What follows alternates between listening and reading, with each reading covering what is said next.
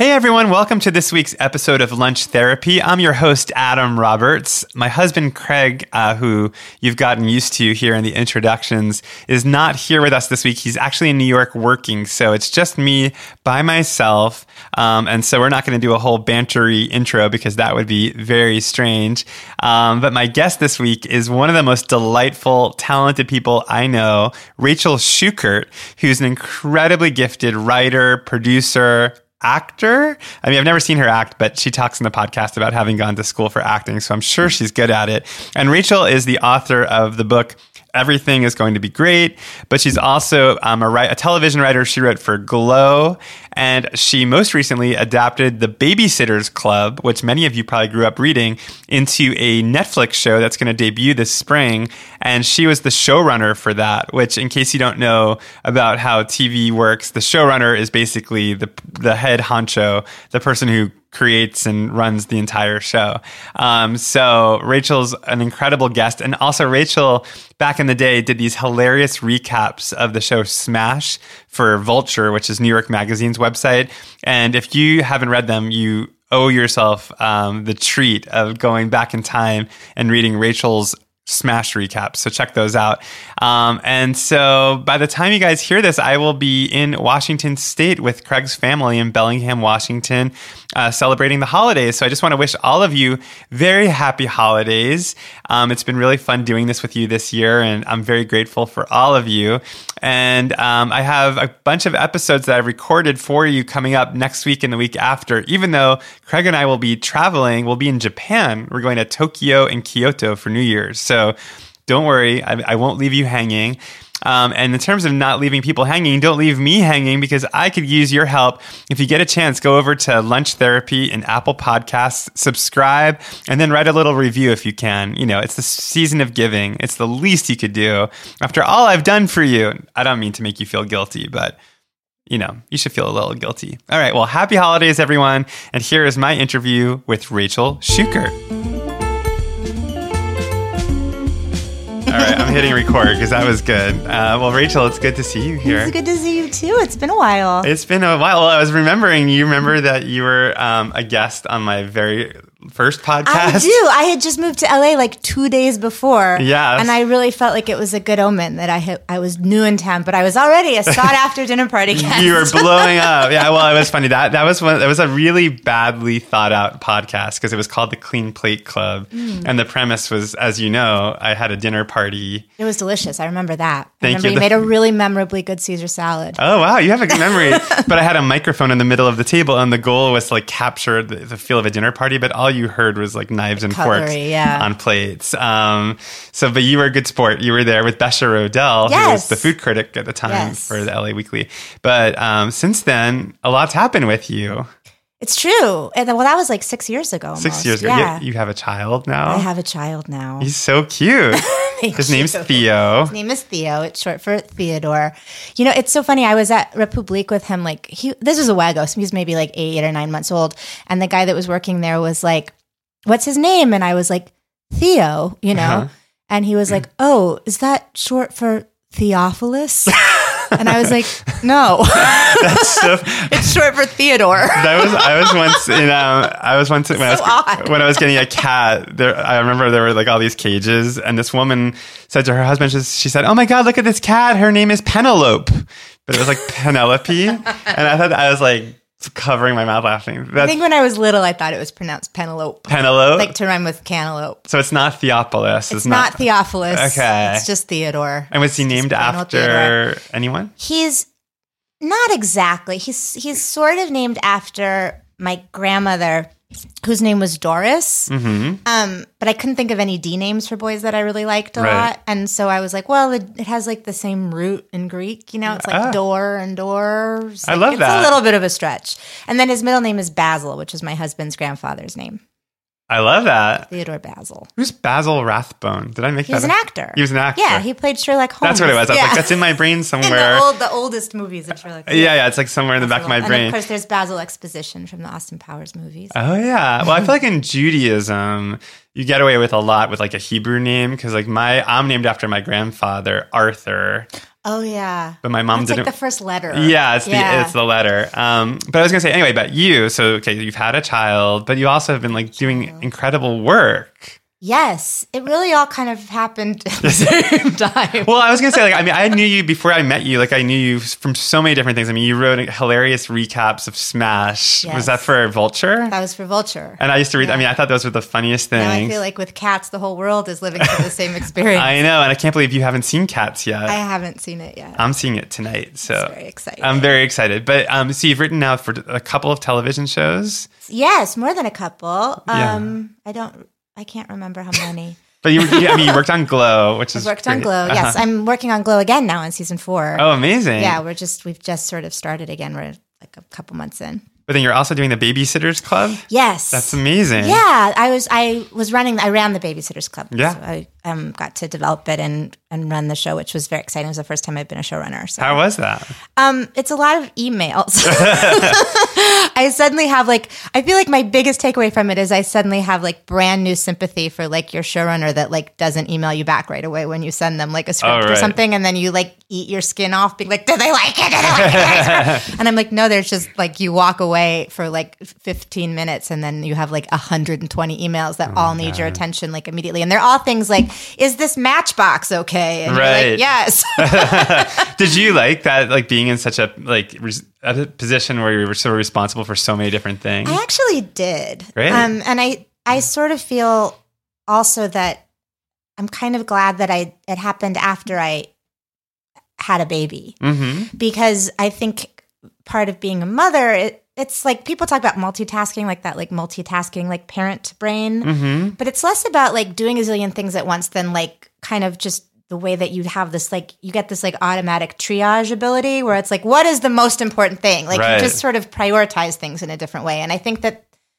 like new internal neurological organization kind of helped me with show running, where I'm like, what is the most urgent thing of these like 17 things that I have to do all today? You know, it's so fascinating to hear that, because I was like a staff writer and a story editor in a room, and one of the first lessons that I learned the hard way is that like we would like break an episode or something, and then I would like raise my hand, be like, "Hey, I was thinking that maybe this doesn't work," you know.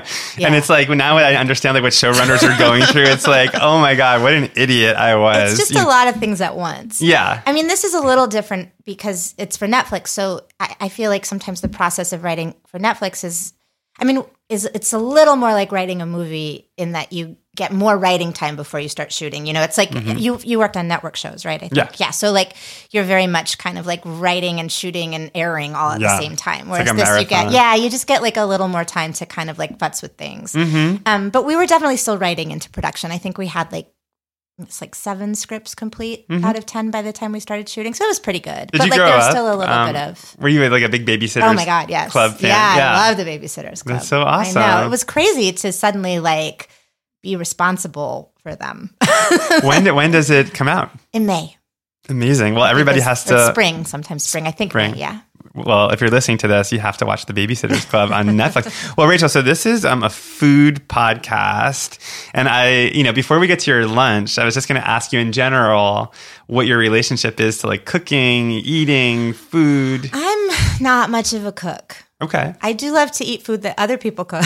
Although I do remember Craig and I once came to your house for a dinner party, and a very funny thing happened. Ben cooked. Oh, with the dog, yeah. Yeah, your dog ate like a block of cheese. He ate a block of cheese, and then he fucked the pillow for like an hour. Yeah, it was really funny because there was this big, like, almost, I don't want to say a wheel of cheese, but it was like a chunk. It was like like you go to the cheese store and buy like a chunk of cheese, and then people are supposed to cut pieces off of it, and he like got the whole thing off the table. Yeah. And we were all concerned, and then he just started getting really horny. Yeah. Which is a fascinating window. It's not a reaction I have to eating that much cheese. No, I have the opposite reaction. In fact, like as a 40-year-old now, it's literally a choice between like, do I want cheese or do I want to be horny? Right.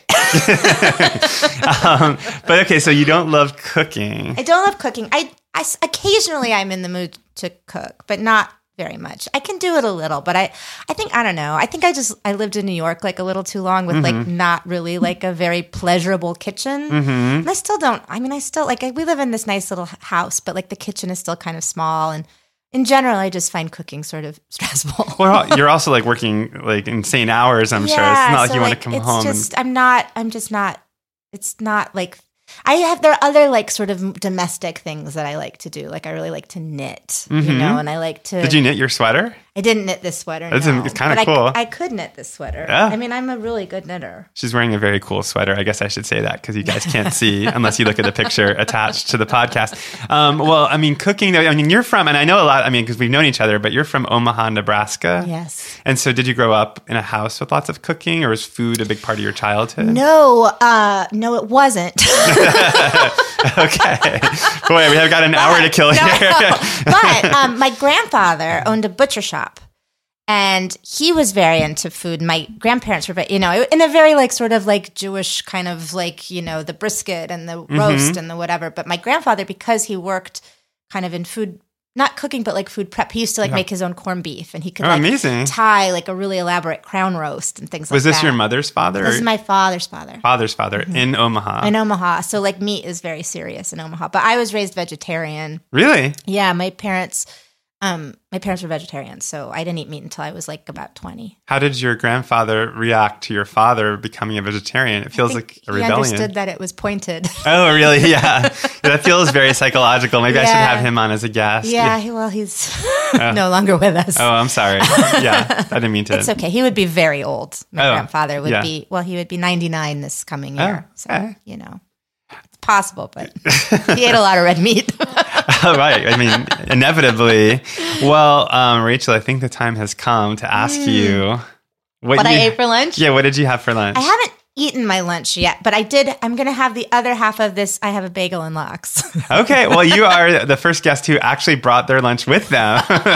So I don't know what that means. I don't either. I ate half of it before my actual therapy appointment, which was this morning. Okay. And then I brought it with me because I just still had it in my bag because I ate a late breakfast and I wasn't hungry yet. Yeah, I admire that. Well, it's funny because like so far in this podcast, some people feel, a lot of it has to do with like how they react to like my imperative that they eat lunch. Like, first, yeah. Well, not even an imperative. It's like, I'm like, hey, can you eat lunch and come on? But like some people are like take that very seriously. And in fact, they have to go eat like a really good lunch. Or it's interesting how people react to this idea of like me as an authority figure, or just like me telling them to do this thing.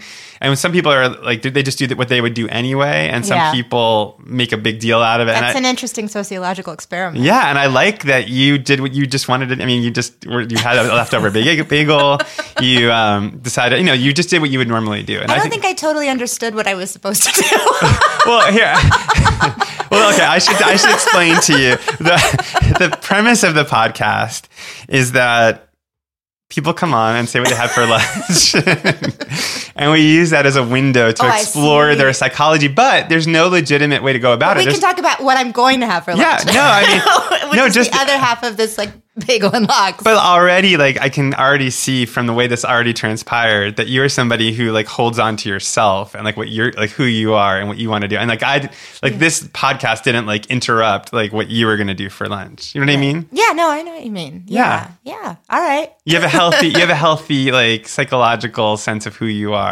I think that's true. Yeah. And I also think I have like, I don't know. I'm like I would love to be a person who like treats myself to beautiful meals. Mm-hmm. And then sometimes I can be, but lately I've just been so busy. So what is a typical eating day for you? Honestly, I eat most of my food at work. Okay. Because, they like, you order in lunch or whatever, you know how it is in writer's room, you order in lunch and then there's like snacks. So I feel like I sort of like eat like my lunch and graze kind of ahead of my lunch and after my lunch. And then I'm so busy with Theo usually in the morning, just kind of like getting him fed and getting dressed and getting out the door and dealing with like everything that I kind of don't really eat much breakfast, or I eat whatever he leaves, which is like half a piece of toast that he like is wet. Is he a good, that sounds kind of gross. He's such a good eater. Is he a good eater? Yeah. Oh my God. Yes. He's a great eater. We're very lucky that way. He's not picky. He loves to eat. He's not such a breakfast person, actually. Like I feel like breakfast is the one meal it's kind of like a struggle to get him to eat. Cause I think he's just one of those people who's not really hungry, like when he wakes up right away. So like, how old is he? He's 2.5. Got it. So it's like, like lately you're like, Theo, you want to come have some breakfast? And he's like, eating yuck. Like mother, like son. Yeah. Well, what are his favorite things to eat? I always joke that he sort of eats like a bear. Okay. Because he loves like meat and salmon, and then he loves fruit and honey. Well, he really does sound like a bear. I know. Like he's happy to give him like a piece of salmon and then like blackberries. Like like that's what he likes to eat. I feel like you should drop him in Alaska and see how he does. Right? Yeah. Like he's like a Kodiak bear. Like he loves that. He's really like he really does love like pasta though too. Yeah. You know, the one thing he really doesn't like is cheese, interestingly enough. He's like not into it. Sometimes he'll eat it on pizza if like everybody else is also eating pizza, but he's not like excited about it. Yeah. And he never wants to eat, like I've tried to give him like string cheese or like, you know, little pieces of cheese that's not, and he's like cheese, yuck. That's not his thing. Yuck is a big word. Yeah. Right now. Yeah. Well, he's definitely Jewish then. Yuck is a big one. Yeah. He really gets the like, yeah. Because that's, yeah. Yuck. Now, in terms of your parenting as you go forward, I mean, because I'm hearing from different parents who come onto this podcast, like in terms of the strategies of like when you start sitting down to the table, if he refuses to eat a meal, will you say this is your only option? Will you make him something different? Like, have you thought about that yet? Or I mean, we're a little bit like flexible, I think. I feel like he's still like in the high chair and he still eats dinner at like 5:45. So we haven't really started doing like family dinner or anything like that. And like, but we do eat like lunch together and stuff, you know, especially like on the weekends when we're all home, because he eats lunch at like a normal time, like before his nap. I think the question is more though, like when you, if like, let's say like you do decide to cook dinner one night and you make this whole elaborate thing. Oh, and then he won't eat it. And he won't eat it. Like, would you? Yeah. Funnily enough, I feel like we haven't had that problem too much because he's such a good eater. Oh, great. You know, so like there's definitely things he likes more than other things, you know. I kind of don't usually give him like a whole other thing. Like if he doesn't like the thing, like if it's something that he doesn't like whatever the main thing is, like I'm like, okay, well you can have like some carrots. Do you want some carrots? Do you want some apple slices? But it's not like here's a separate entree. Yeah, Do you know what I mean? Right. He gets like he can gist. kind of like supplement a little bit. But I also tend to think that like if he doesn't eat, and this is maybe just him, I don't know if it's like children in general, but because he's sort of like a good eater, I'm like, oh, if he doesn't want to eat very much of that, then he's probably just not that hungry. Right. And I kind of don't believe in making kids eat if they're not hungry. Yeah, that's really smart. You know, I'm like, I want him to like know that like what his body is telling him is okay, and if it's telling him he doesn't want to eat his whole plate or he just wants a few bites of this, that's fine, and then he'll eat a big breakfast in the morning or he eats a big big dinner or whatever. Well, Craig was always made to like finish his plate at dinner, and it's like as an adult, like he's had to unlearn that a little bit because he has high cholesterol. And which I keep bringing up on this podcast. I don't know why I keep mentioning that. You're Craig, worried about him. I'm worried about it. But I guess what's fascinating is like these little things that don't seem like a big deal in parenting can come back, like just the unconscious thing that Craig finishes his plate when he has a plate of food. It just suggests that these things just kind of stick with you over time. Yeah, I was not really like, we were not a clean plate club family. Oh, okay. So I feel like I've kind of carried that through, I guess. But but I do feel like it's important to make him try stuff. Like it's okay for him to have likes and dislikes, you know? Like I'm like, he doesn't like beets. Like that's fine. You get to have a thing you don't like. Oh yeah. You know? I mean, President Obama didn't like beets either. Yeah, so you're allowed to have a couple things. He became president. Yeah, exactly. I feel like you're allowed to have a couple things that you don't like. So that's okay with me. But I do feel like, especially if it's something that's like nice or that I think he'll like sometimes I feel like kids reflexively like it's unfamiliar. So they're just like, no, you know? And I want him to be a person who like tries new things in all aspects of his life. So it's like you have to try like 2 bites, you know? And what do you think? Normally he likes it after he has a couple bites. Do you think the yuck is a way of him also like exerting himself? Absolutely. Yeah. Especially at this age. You know? You think about like when you're 2.5, it's like you don't make any decisions. Yeah, right. It's a way to have control. Well, yeah, I remember like when I went to college, this is so gross to bring up in a food podcast, but I remember like taking a psychology class and learning about like anal personalities and oral personalities. But that like with an anal personality, it's basically about like feces and like controlling going to the bathroom as an infant. Like it's like the first thing you can kind of have some semblance of control over. Yes. Yeah. And then oral is like attaching to the breast and like getting the comfort from. Interesting. Yeah. I don't know. This is a psychology podcast. He told me he will never poop on the potty. Oh. Yeah. He said he'll pee on it. Because we're just beginning to kind of get into some of that stuff. And I was like, do you think you might want to poop on the potty? And he goes, no, never. Yuck. Yuck. Well, so I'm curious. It is weird. Yeah. I mean, all aspects of it are weird, but it's like like pooping in your pants is weird, but Yeah, also yeah, like now sit on this chair and poop. It's like also Right. like a weird concept. All of it's weird. Even as an adult, it's weird. When you really think about it. Yeah, it's very uncomfortable. That's the most interesting thing about having a baby, I think, is that you realize when they're born, like they don't know anything. Like they don't know what hungry is. You know, Yeah. they don't know what sleeping is. They don't know that that feeling is hungry, and if they eat, it'll go away. They don't like. They don't know that this is cold, and if you put it like it's. And they also have like no sense of time. Right. So it's like, I mean, you really get that. Like, especially, I feel like now he's starting to have more of a sense of like, oh, this will be over, you know, but like when they're so little, I mean, you think about it as you get older, like a year starts to feel so much shorter because it's like a smaller percentage of your life. But when you're like 3 months old, like a day is like such a huge percentage of your life. I've heard that. And I think I've heard that about traveling, actually. When you go to a new city, like a day will feel longer because you're taking in so much. Taking in so much more. Yeah. It's just, so like, I feel like when you like take them to like the pediatrician or something, like, and they get like a shot the first couple times and they just like go crazy because it's like, pain, this is my life now. I will never. Oh, it's over. Yeah. Right. No, it's terrible. What is happening like those to 10 me? seconds are just like unbearable. I know. Yeah, it makes you appreciate. Well, I guess like as you get older, like how cauterized you get to like these things in life that seem so exciting and shocking, and you know. I know, it's kind of a relief. It is. Yeah. I mean, it's a little sad too that like the intensity of your life kind of ramps down. Yeah. But like it also is, thank God. It makes it easier. Yeah. Well, I was going to ask you, so if you're in the writer's room most of the time, like how do you, because this is a tricky thing, I think, in the writer's room, which is like all the snacks, all the foods that are available. Like how do you eat, like how do you control what you eat in the writer's room, or how do you go about it? I feel like that's the strategy I've developed, is that I just kind of don't, and then I just don't ever eat at any other time. Oh, wait, so you don't eat at all? Like I don't really eat late. When I'm in the room, I find myself that I don't really eat breakfast. Okay. I just sort of, I'll have like a snack when I get there, you know. Like what's the snack? Like an apple? Yeah, or like a Cliff Bar, or like, you know, just something small. If I'm really hungry. Sometimes I just wait till lunch, honestly, and I just have coffee or just whatever's around. Like popcorn is a good snack. I like popcorn because it's like something to do, and, you know, it's not like too bad. One of my most embarrassing moments in the writer's room was I ate popcorn and I got like a kernel caught in my throat and I had to go to urgent care and I got made fun of a lot for that. Again, people are like, oh, do you want some popcorn, Adam? It's like very dangerous. I know. Wait, but so what do you have for lunch typically in the writer's room?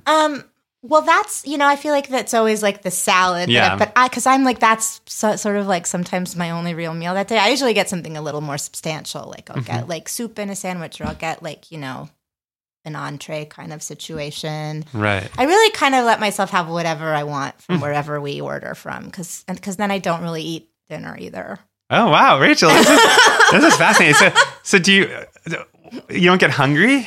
Sometimes if I'm hungry, then I eat. Okay. But a lot of times if I have a big lunch and then I also probably have like a snack in the afternoon, by the time I get home at like 6:30 or something, I'm just not that hungry. Really? Yeah. And that's like my biggest meal is dinner. Sometimes I have a drink, like I'll have a drink. And then sometimes Ben cooks dinner and I'll eat a little bit of it if I'm hungry, or if I have to go out to dinner with somebody, then I'll eat dinner. But like, I probably don't eat dinner more nights than I do eat dinner. So you're just like true grazer.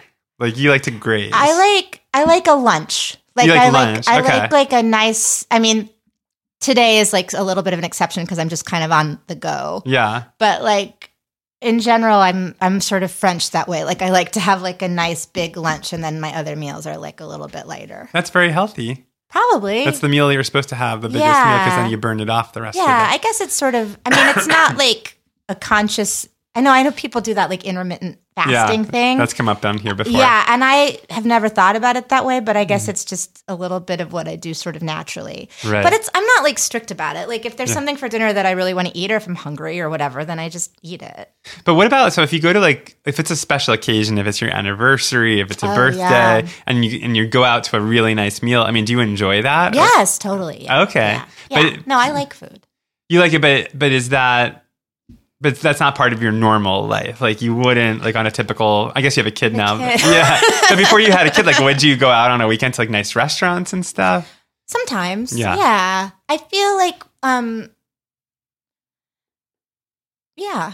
But I can't remember. Well, I mean, because we started by saying that food wasn't that big a thing for, and so like, I guess I'm wondering. I feel like food is a bigger thing for my husband than it is for me. Like he grew up in a really foodie family. Like his brother is a chef and his uncle owns restaurants, and his dad is this sort of incredible amateur chef who like redesigned their entire house around the kitchen, and they have like a wood burning pizza oven. And so I think that like, and in my family, food was it was a little more like eat to live rather than live to eat. Right? Was there a philosophy behind that? Like, I almost feel like I can't put words to it completely, but almost like a hardworking like Jewish immigrant. I don't know if your family, if you came from Jewish immigrants, but just sort of like. Oh no, I came from I came from Jews that are native to America. Oh really? Yeah, I was like, they're immigrants. No, immigrants. But like just like that, like work is what matters. It's like the work, and it's not about like pleasure. I mean, I think probably. I mean, I do feel like sort of Jewish immigrant-y families, like there is a lot of like food, eat. Yeah. There's always like a ton of food at these things. But that was more like my grandparents than my parents. Like, right. And I actually feel like my parents, their eating habits were in a lot of ways like in reaction to that. That like, they're very healthy, like they're vegetarians. Right. Like, they're like, it's not like a groaning table of like gazillion things. It was sort of more like abstemious and like, I think that's so fascinating. It was a way of assimilating in a certain sense. Well, I love when food becomes symbolic of the way people rebel against their parents. I mean, that's kind of fascinating. But what was your reaction to your parents being vegetarians? I mean, I eat meat. Right, but was that a big deal when you started eating meat? It wasn't really, because it was a little bit of a health thing. Like I just in college had like really bad anemia. Oh, okay. And the doctor was like, you can take iron pills or you can just eat meat sometimes and it will help. Like you actually absorb. The doctor said, I mean, I don't know if this is really true or not, but at the time, the doctor said you will absorb the iron better from like animal protein than from iron pills, because a lot of the iron you don't really absorb a lot of like the vitamin stuff. I remember that from Sophie's Choice. Yes. Because she is anemic or she... Well, that's the other part of the story, which is that I was a concentration camps, right? No. No. The other part of the story is that the reason that I had really bad anemia is because I also had an eating disorder. Okay. Got it. In college. So like I actually think in a way eating meat was an easy, as I started, because I was diagnosed with anorexia and it didn't last that long. And I feel like I'm very recovered, but it was a little bit of a thing that had to be kind of overcome and dealt with. And I still think about it sometimes. And I think because, in anorectic thought, you really like divide foods into good foods and bad foods. And like, this is a bad food and this is a good food. And because meat was something I had never eaten, when I started to eat again, it didn't really have a value judgment ascribed to it. It wasn't really good or bad. It was just kind of neutral. So it was easier for me to eat like a steak, which was kind of a brand new sensation and a brand new category, than it was to eat like a plate of pasta where I'm like, this is bad. Right. Right. It had a lot of meaning. It was like a way to sort of start eating again.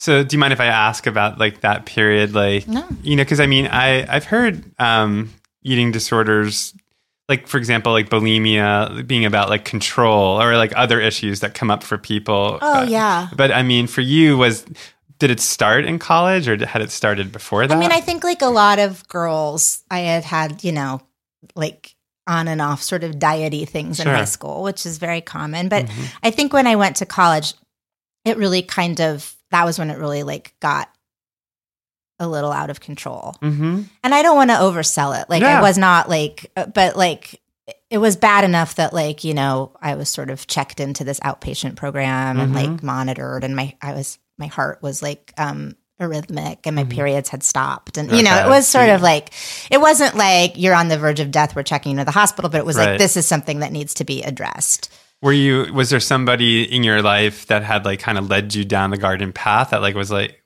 where did you learn, I guess, how to be anorexic, or was it something that you just did? Like, I think it was just something that I did, but I have read that there's like a genetic component to it. And like not everybody that has like genes for eating disorders necessarily develops an eating disorder. It's like you can have a gene for alcoholism. It doesn't mean you're going to become an alcoholic, but like there's things that trigger it.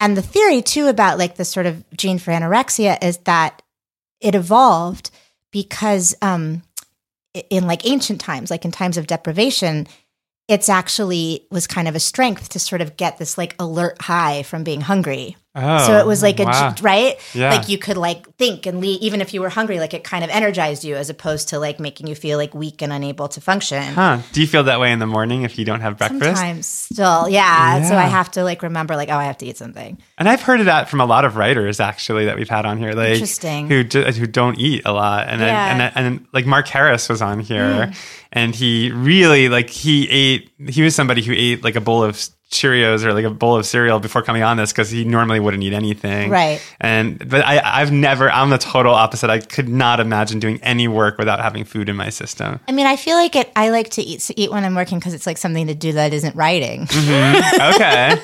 That's funny. Like it like helps. Like my Michelle who babysits Theo, like I remember once being home and I was just like, oh, this is so hard. I can't write. Like, why can't I write? Why is writing so awful? And she was like, you don't have your gummy worms. Gummy worms, yeah. Well, there's like something like a little thing to like grab and put in your yeah. I mean, for me, I write a lot in coffee shops. I think I ran into you at Dinosaur Coffee once, but that's where I go all the time. But like, yeah, like the little treats there. Like, there's little. But I was going to ask you. I thought it was very interesting when you said that like food had meaning for you. Like this, like pasta was bad and steak had no meaning. But like, does that remain true for you now? No. So like, you can just eat whatever and yeah. not I mean, think- this was like I have been in recovery for almost 20 years. Like it, it was sort of.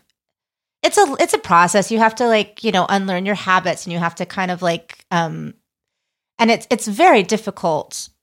They say that eating disorders are this because it is like an addiction in a certain way, and it's one of I think the hardest addictions to recover from because, I mean, they're all very hard in their own ways, but food is not something you can just stop, right? Kind of it's almost kind of like people that have like a spending addiction or something like that. You can't just like divorce yourself from using money. You have to figure out how to use it healthfully, and it's kind of the same with food. Like you can't just like stop eating the way you can stop doing drugs, right? So like.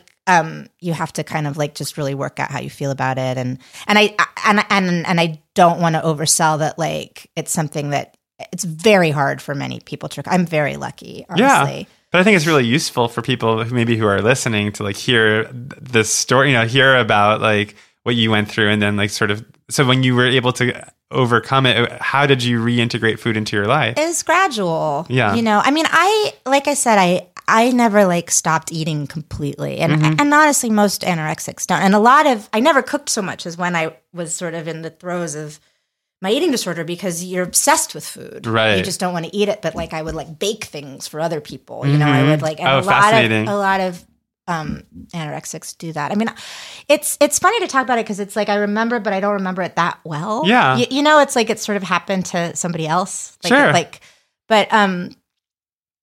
But I mean, it was slow. It was a gradual process. I do remember just things that shook up my routine helped. So like the fact that I had this whole category of food that I didn't have like a preconceived idea about, I think was part of what helped me to recover. And did you enjoy eating meat, or was it just sort of like? I kind of did. Yeah. I mean, I guess I did. I don't really remember. Do you like meat now? Like, do you enjoy like a steak or like? Yeah, I don't like. It's not my go-to. Right.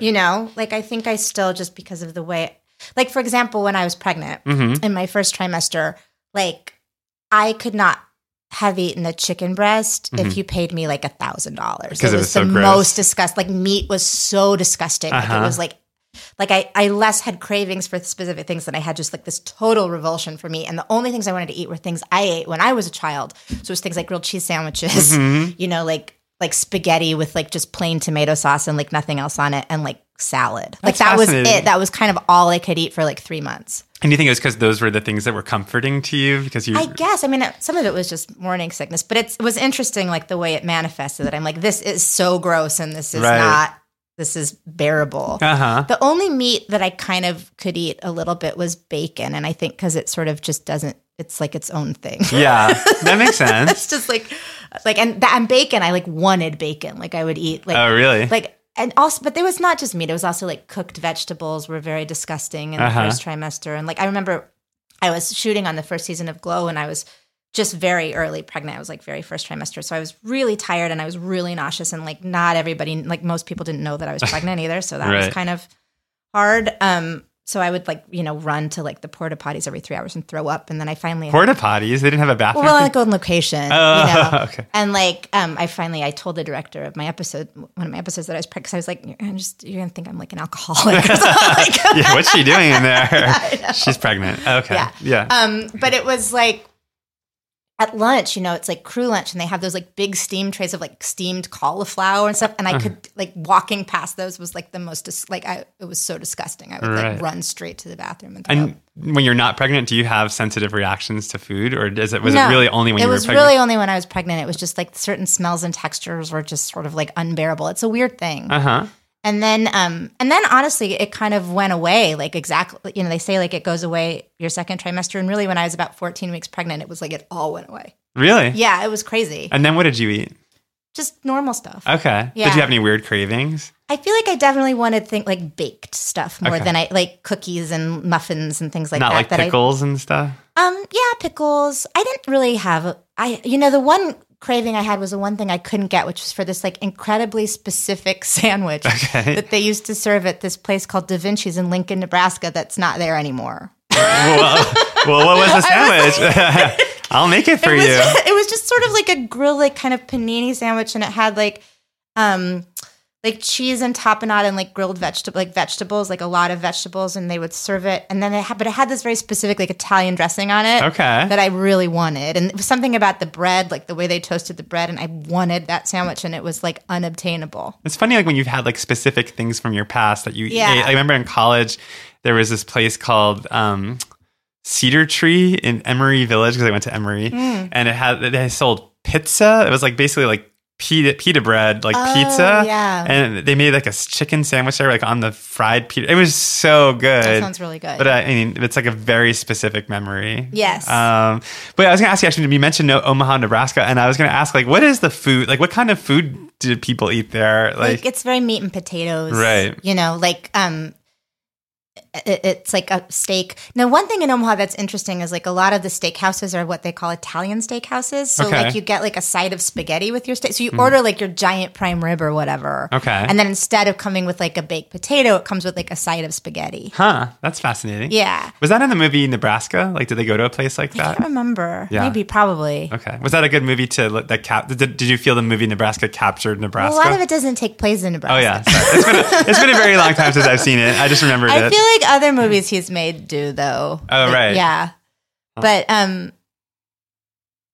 like About Schmidt felt like Nebraska. Oh, okay. Yeah. That's a great one. Yeah. Wait, I was going to ask, so growing up, did your parents were vegetarians? Did they cook a lot at home? My mom cooked. My dad doesn't really cook, but my mom would cook. And she had some things she made that were like, it's because my mom was a vegetarian, she sort of had to like start from scratch with like family recipes and stuff. Because my grandmother, who she died before I was born, so I never got to eat her cooking. But she apparently was an amazing cook and would make all these like, she was from Lithuania. She'd make these like very like old world. Wait, she was from things. Where? Lithuania. Oh, Lithuania. Okay.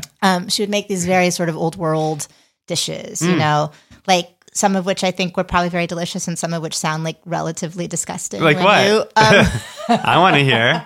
I couldn't name one Lithuanian dish if you. Well, they're like Jewish Lithuanian, So yeah. it was things like there was something I can't even remember if I'm getting them all right, but my mother would say how like she'd make like picha, which is like jellied calves hoof, she would make these like yeasted rolls that were like these incredible yeasted rolls, but she would put like some kind of gross thing in them. I can't remember, but then of course she made like chopped liver and so there's like a lot of schmaltz, like a lot of that kind of thing. What about stuffed cabbage?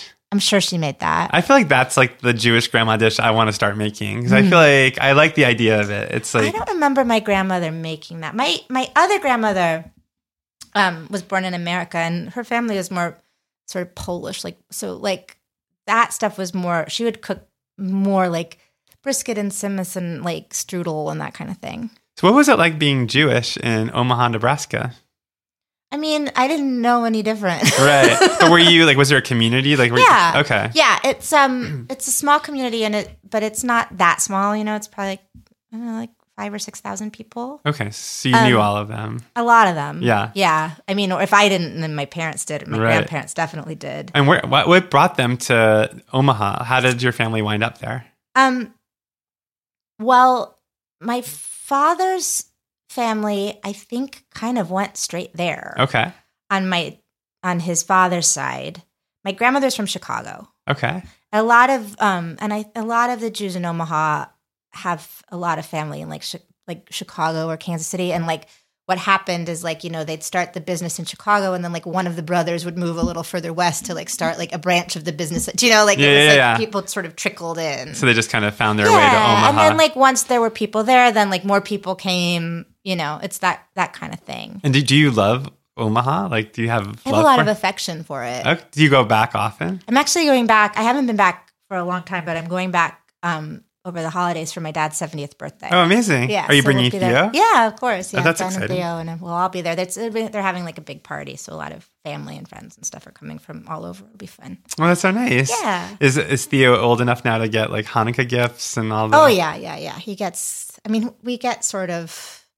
He just gets sort of. We don't really do Hanukkah, or it's just sort of have some presents. Right. I remember my mom would say to me, she would said like, you could have like 8 crappy gifts or like 1 really good gift. Yeah. And I'm like, okay, I'll take the good gift. Yeah, he has a lot of gifts waiting. I have to wrap them still. I feel like when I look back at the gifts I got for Hanukkah over the years, they're kind of iconic cultural moments. Because I got a Nintendo. Oh, yeah. Got like a Super Nintendo. And then I got, for a big one, I got an Apple IIgs. Like when the Apple computer came, you know. We would usually get like 1 or 2 big ones. Yeah. Like a bike or something. Oh, Like a whatever the one. like bike thing, like whatever the bike-like thing you wanted that year was. Yeah. You know, the big gift. And then the other nights you'd get like a couple of books or like, you know, a sweater, like that kind of thing. So when you left Omaha, where did you go to college? NYU. Oh, you went to NYU undergrad. So what was that like to go from Omaha, Nebraska to New York City? Excuse me.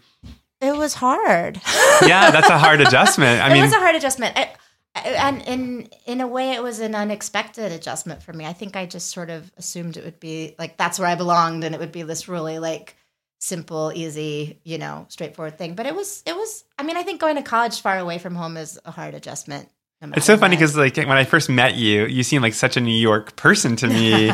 And when you said you were from Omaha, Nebraska, I was like, well, wait, what? And I think that's I am a New York person. I mean, yeah, no, you are. I mean, you could. I was there for 15 years and I was there like, I spent more years that I remember in New York than I spent years that I really remember in Omaha, you know, because I moved, I had like just turned 18. So how did you go from being overwhelmed to sort of figuring it all out? Like, what do you remember, like when it started to click in for you? How long did it take?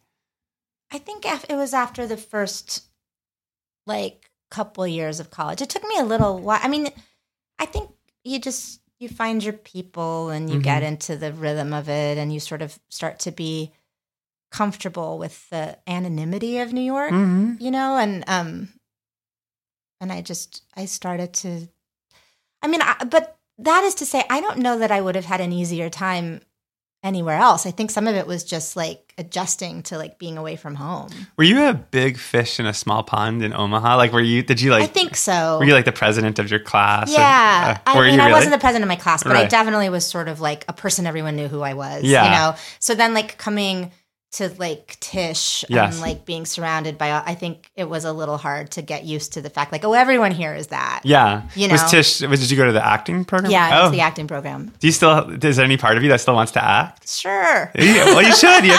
Did you want to write a part for yourself in the Babysitters Club? I mean, we'll see. I don't know. I don't think I really want to. I don't really enjoy acting on film. It would be fun to do like a play again. Right. You know? I mean, Craig wants to act again. Yeah. So maybe the two of you can Maybe we can start a community theater. Yeah. You and I talked about that. Yeah, no, we talked about doing a play reading group, which I still think we should do. I know we're busy should definitely busy do that. people. I mean, I think that would you're be show very running. fun. I'm recording a podcast. Okay, so we need We should do that. Yeah, the idea is that we were going to get a group of friends and then read a play every month. Yeah. I kind of want to do that with Shakespeare. That doesn't sound as fun, but I feel sounds like less fun. I know, but I feel like I'm never going to read all of Shakespeare's plays, but maybe that'd be a way to like get through them. We could do I feel like we could mix it in with some other Yeah, things I that forget might the be like Shakespeare. a little more fun. What would be the play that you would bring for us to read first? No. Yeah, I feel like it would have to be Edward Albee. Albee would be good. Yeah. Yeah. All right, we got to steer the ship back also to food a little bit. I knew we were going to about food? Yeah, is there a play about food? Yes, there must be. Isn't there a play like where like they eat a whole meal on stage? Oh, like August Osage County has that big scene in the middle.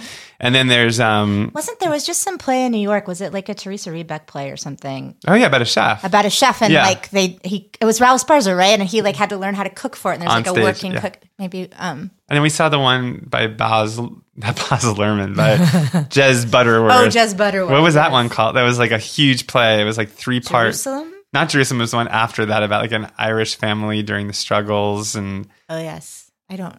The Ferryman. Oh, the Ferryman. That was great. Yeah. Okay, but maybe we should do the Ferryman. Yeah, we'll be here like for a whole year. I think we've like lost half our audience at this point. Okay, but Rachel, so the idea here is that we think about your lunch in terms of trying to like kind of crack your psychology a little bit. We're trying to get like insight into like who you are. So like now I'm trying to like piece the like puzzle together a little bit.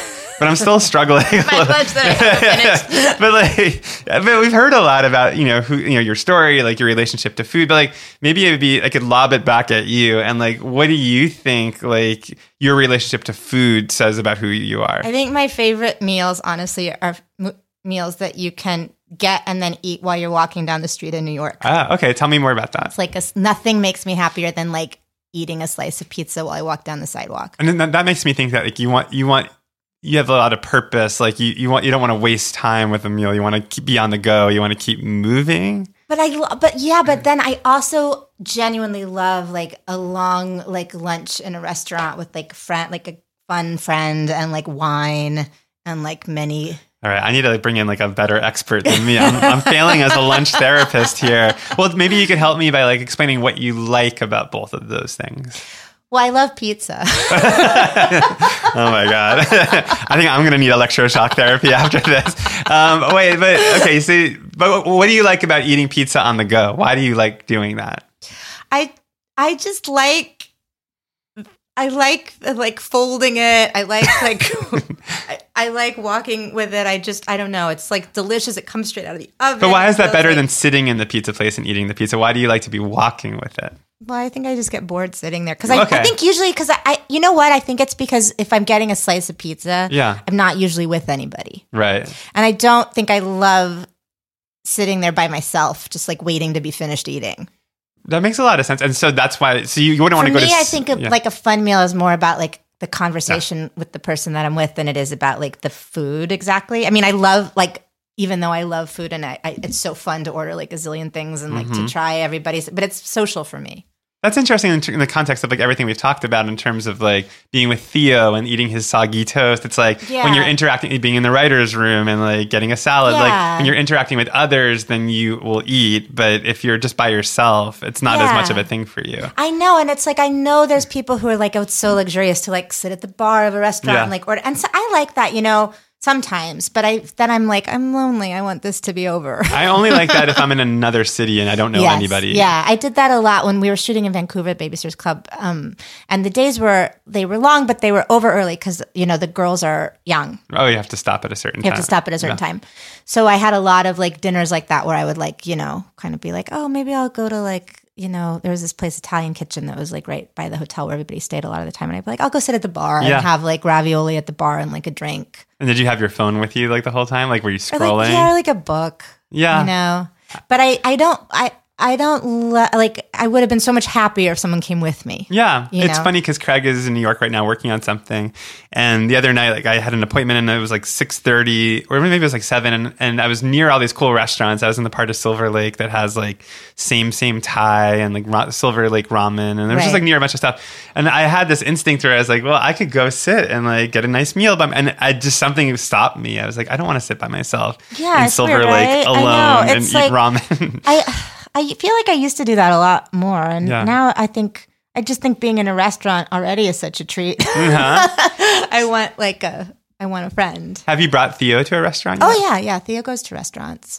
It was easier when he was little because he would just be excited to like look around and sit in his high chair. And he doesn't, now he's sort of getting too big for the high chairs and he gets restless. So you have to have all these things to entertain him. So it's like, here's 4 trucks, here's crayons, here's the phone.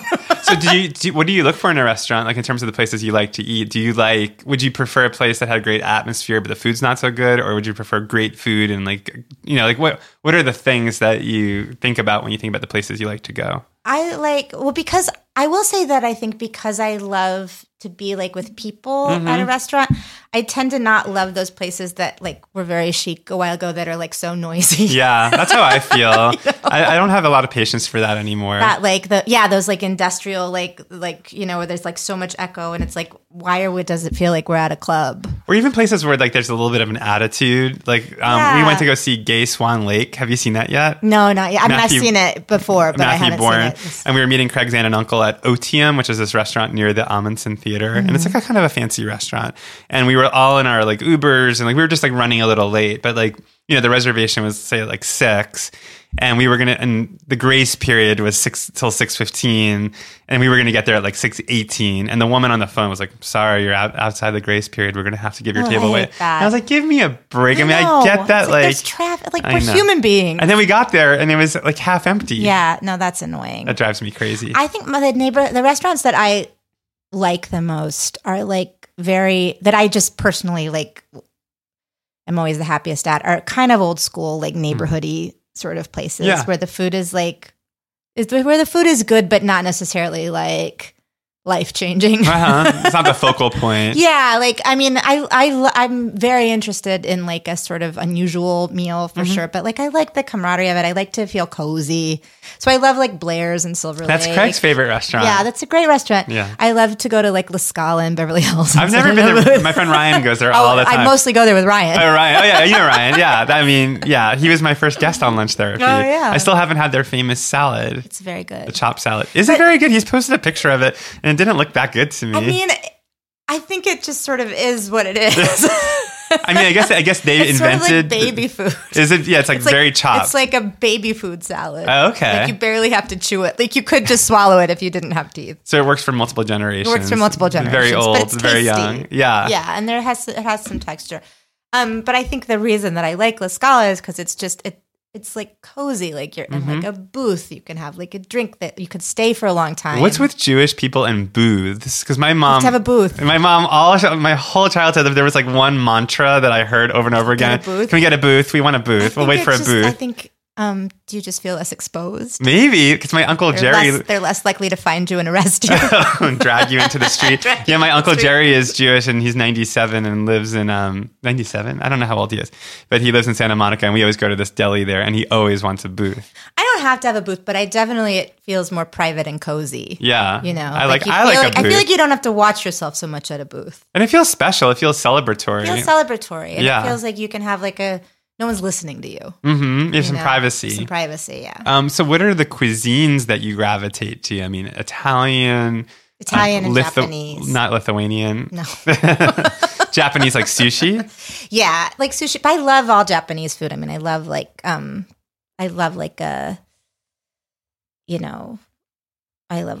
I love like shabu shabu, I like that kind of stuff. It's funny because Marquita Robinson, who came on this podcast, and she had shabu shabu for lunch, and I had never had it before. She used to live in Japan. I know, yeah. She talked about that, and so she took me out for my first shabu shabu recently, and it was really fun. It's really fun. And now Craig and I are going to Japan, so I'll be prepared. You can have that. I like that kind of stuff. It's like I like Korean barbecue too because it's like a fun thing to do. Oh, now here's something I'm getting about your psychology in food is you have a very active brain. And so, like, you wanting to walk down the street, you said you got bored sitting there. And so, so food that's interactive, like, lets you, like, use your brain. Yeah, that's possible. How's that? Yeah, there you go. Come on. Okay, we got somewhere. Yeah. I also love, like, dim sum and things like that. Okay. And do you have a favorite dim sum place in LA? Not really. I mean, I feel like I did in New York, but I hear it's, like... I mean, we order in from Din Tai Fung at work a lot. That's really delicious. Good. Oh my gosh. It's really good. That's like a soup dumpling place. I love a soup dumpling. Yeah. Do they travel well? I mean, they're so good that like... it doesn't matter. Yeah, they're not like as good as they could be. Yeah. Well, the secret... they're still better than most things. Because they make them by like jellying soup. So they wrap the dumpling around the jelly and then they steam it. And then it gets like... Yeah, it melts. It melts, right? but I feel like in travel it might It kind of reconstitutes itself a little bit. Yeah, they're not quite as delicious as they could be when they travel, but they are still quite delicious. So there's other things there. I love those like Singaporean rice cake things. I've never had that. Oh, they're so good. It's like they're these little like... I guess they're like noodles. They're like rice noodles, but they're these like fat little like discs. And they're really like soft and yummy. They're almost like gnocchi, but like Are they hard? Are they kind very of like chewy? Asian. Yeah, very chewy. They're kind of like an Asian gnocchi, and they they cook them like the way you cook like lo mein or something with like shrimp and like soy sauce. And I have a fear of choking, so like stuff like that kind of freaks me out. I don't think you'll choke on a rice noodle. Like they're not that you chewy. would be able to swallow it even Okay. if you swallowed one whole. I mean, cooked greens are a nightmare for me. Like very like kale and- yeah, like yeah. really cooked and stringy. I have a problem with raw carrots and choking. I feel like I've fear of it. always yeah. And I told you about my carrot popcorn shards. incident. I heard, Yeah. which sounds terrifying. Yeah, it was terrifying. I mean, what's his name? Heroin. Orville Redenbacher's face is like a nightmare vision for me. So I was going to ask you, just so I get clarity in terms of cooking. So do you cook at all, or you don't cook? I cook a little. I wouldn't say it's not something I do regularly, but I like scramble eggs for Theo. And Okay. stuff. I mean, it's not like That's cooking. something. Sometimes I'll make. I can make some various like baked pasta situations. Uh-huh. Like either like there's a kugel situation I can do. And Wait, there's how do you like make your kugel? a baked ziti situation I can do. So what are your secret ingredients for your kugel? I prefer a slightly more savory kugel than a sweet one. So I do like it's kind of like a pound cake. Right, what?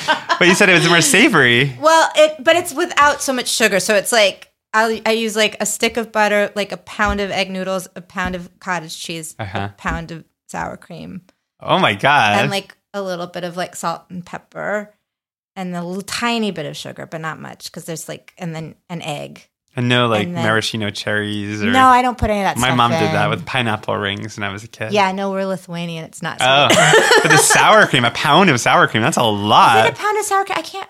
Maybe it's not a whole pound of sour cream. Well, I mean, if you said it was like a pound cake, and the rule of a pound cake is I feel like everything everything's is a pound. Yeah. Like I can't. But then, and then you just sort of mix it all up and bake it. And I like to get the noodles like crispy on top. Ooh. But I only make that really when someone dies, so it's like sort of a cursed dish. Okay. So And if I then- ever eat it, then somebody probably Somebody will has have died. died. Okay. Yeah. And then I like to make I'll make like a baked ziti sometimes. Oh, and how do you make your baked ziti? I mean, I usually just find a recipe that looks good, but I don't know. I think I like assembling because I'm not a confident enough cook to cook things that have a lot of components that need to kind of all be like put together like at the same time. But Right. like I feel like these baked things they're very forgiving. Yeah, So it's like That's you true. just, you like brown the meat like and then you kind of cook the noodles and make the sauce, and the sauce gets all mixed up with everything. So if it isn't perfect, that's sort of fine. And then like I like to spread the layers. I find that soothing. Put it in the oven. well, it's interactive. It's like yeah, interactive. but and also like noodles are comforting to you because you Noodles talked are about when you were comforting pregnant. to me. as- Noodles are pasta is very comforting to me. Me too. It's so comforting Yeah. to me. For a while, we got Blue Apron at the house. Uh-huh. Like it was before Theo was born, and I was doing pretty well with it actually because the thing I think I find most stressful about cooking, which is why I don't do it very often, is I just have a hard time like making decisions about what to make, and then I find like, oh, there's all these ingredients, I Right. don't have them, whatever. So the fact that it just like came and everything was sort of measured out already, like took a lot of the part of cooking I find very stressful, Sure. like out of it. So I actually sort of enjoyed it. And then for the first time, I kind of was like, oh, maybe I kind of getting why people like cooking. Like it's fun to like have this like plan, and then you follow the plan. Yeah. And it's delicious at the end. And I found like their recipes really easy to follow because there were like pictures. And, That makes sense. I think for some people it's great. Yeah. But then I got pregnant, and just the smell of like cooking was so gross. Right. So you just And I was stopped. so tired. And So I does just Ben sort of do stopped. most of the cooking? Ben does most of the cooking. Oh, you said yeah. that earlier. And Yeah. Ben likes to grill, he sort of cooks so he'll like, he makes like burgers and steaks and fish and stuff like that. And then we'll just have like a salad or whatever. And does one of you do cooks. the dishes? Like, how does that all work? Yeah. I mean, we just put everything in the dishwasher. It's not like a huge negotiation. Oh, for me, like I'm fanatical about like scrubbing the dishes clean before putting them in the dishwasher. yeah. I don't believe in the power of a dishwasher. Interesting. 'Cause we actually don't have a very good I dishwasher. think we rinse them. Oh, you rinse. So that's good. Yeah. Well, we're nearing the end of this podcast. And at the beginning, I asked you what you had for lunch, which I'm still not quite clear about, but you haven't had your lunch I yet. haven't had it yet. But it's a bagel that you have with you. And I'm looking at it right now. It's in a Do you want to bag. look at it? It's just got, Where is it from? it's from Noah's because it's around the corner from my therapist's office. Oh, okay. So I guess this is a very Jewish meal because Yeah, I and ate also- half of it while I was in the lobby at my therapist's That's like the office. perfect Jewish meal. Oh my God. And then you brought it to more therapy. To more therapy. Yeah, lunch therapy. I mean, this is as Jewish as it gets. But I was going to ask you though. It looks very good. You don't have to. I mean, you don't. I would just. That's what it looks. It has. Oh. No, it's got like a cucumber and a little tomato and red onion. I had them leave the capers off because I don't like capers. How come? I don't know. I just don't like them. Okay. Too salty. But I was going to say, we always start with what did you have for lunch, but we end with what are you having for dinner tonight? Oh, I don't know. Which we might not be having because you don't eat it. No, I'll probably eat dinner tonight because Yeah. I'm not having a big lunch. I don't know yet. But what, if you had a guess, like, do you think it would be like something at home? It'll definitely be something at home. So you're not going out clubbing tonight? No, I'm not going out clubbing tonight. We'll probably like order takeout or something like that. I just don't know what. Oh, and what would you like it to be? I mean, Indian food sounds kind of good. Oh, okay. I love Indian food. Do you have a favorite Indian place to order from in LA? Because we don't have one. Not really. There's a Yeah. couple places that show up on Uber Eats that are like, okay, there's this place called like Anna Kali or something. Uh-huh. It's like pretty good. But yeah, I don't have like a super go-to. I feel like, honestly, I'm missing a lot of like super go-to places in LA still, even after all this time. You ever order from Pine and Crane?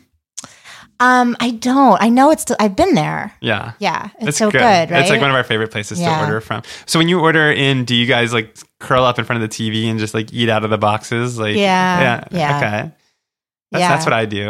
But we usually do it in separate rooms because honestly, I usually have to work. And Mm-hmm.